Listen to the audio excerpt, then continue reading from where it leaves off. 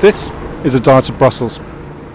I'm not really sure what I'm going to talk about at this point. I'm standing in the shadow of the House of Parliament, just across the way from College Green, where the world's media seems to have descended.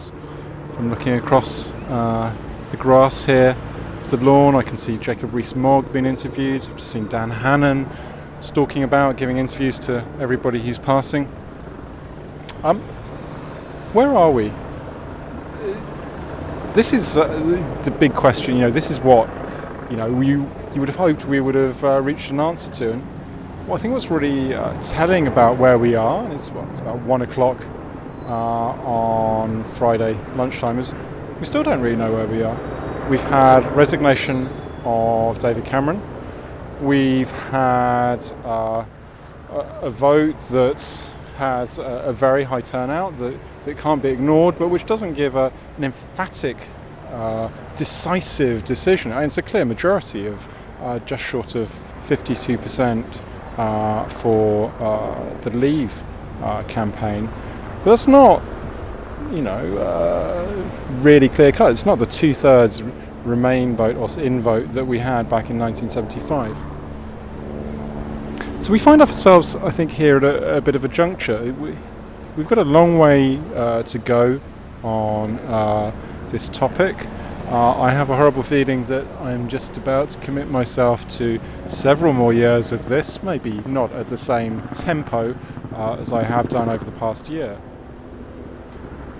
One of the things that's really not clear is when the next steps will take place. It's not even clear what the next steps are.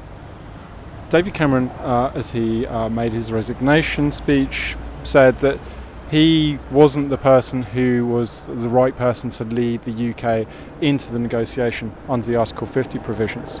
And he wasn't, it sounded like, going to be the person who was going to submit that notification. Now, under the terms of that article, and I sense I'm going to have to do a podcast going through this very carefully once more, the UK has to notify the EU. Now, you can take a broad view of that and say the fact that he announced that he acknowledged and accepted the decision of the referendum might in of itself be enough for European leaders if they just wanted to get a crack on and just not mess around. But at the same time, the referendum is clearly only advisory, Parliament remains sovereign, and you would expect that he might need to do a bit more than do a short press conference on his doorstep, and at the very least write a letter or maybe get a parliamentary vote or something that's a bit more official constitutionally than acknowledging and accepting the result.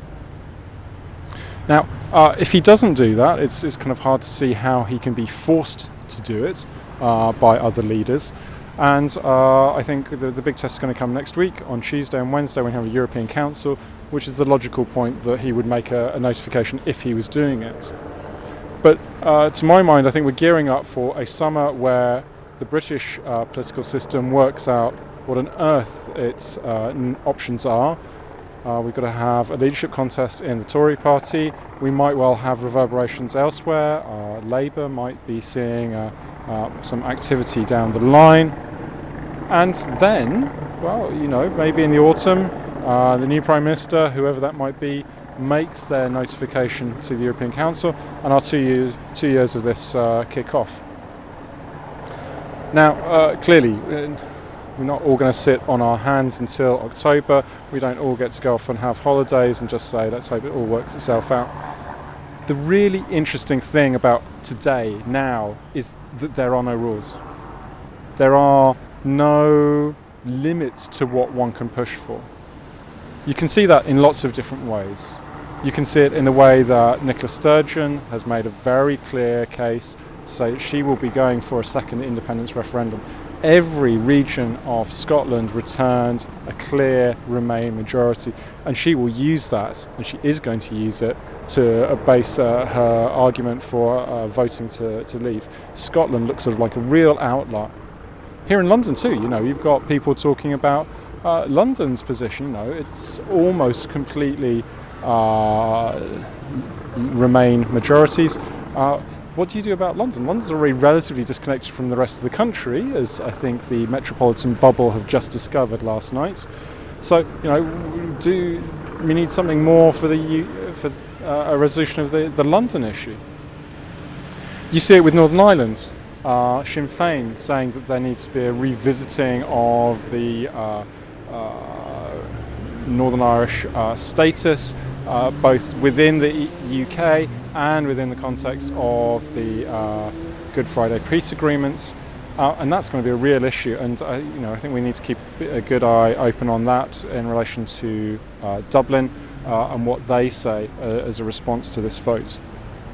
You see it even in the case of Gibraltar, which returned one of the largest, if not the largest, Remain majorities. They very clearly want to stay part of the UK, but you've got the Spanish who are talking about, let's try and have talks about shared sovereignty. Now, I don't think that will go anywhere at all, but the people can feel that they will make those kinds of pushes in the same way that you've seen people like Geert Wilders in the Netherlands, Marine Le Pen in France, saying we need to have the same kind of vote. Why don't we have the same opportunity to voice our concerns? There's going to be an awful lot of pressure in other countries for more of these kind of referendums.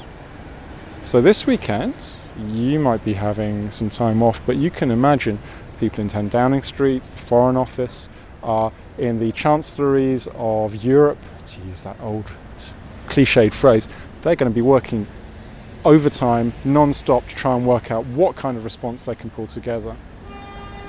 This window is really short. By the end of today, we really will have much more clarity about what's going on. We don't know what's going to happen with George Osborne, for example. Is he going to step down? He looks very exposed at this point. But there are big questions. There are big choices.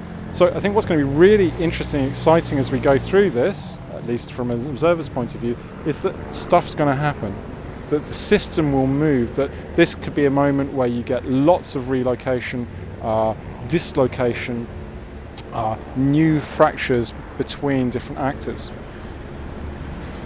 I'm going off to hopefully talk to somebody on a radio station, although I might get bumped for a politician, as I've been told.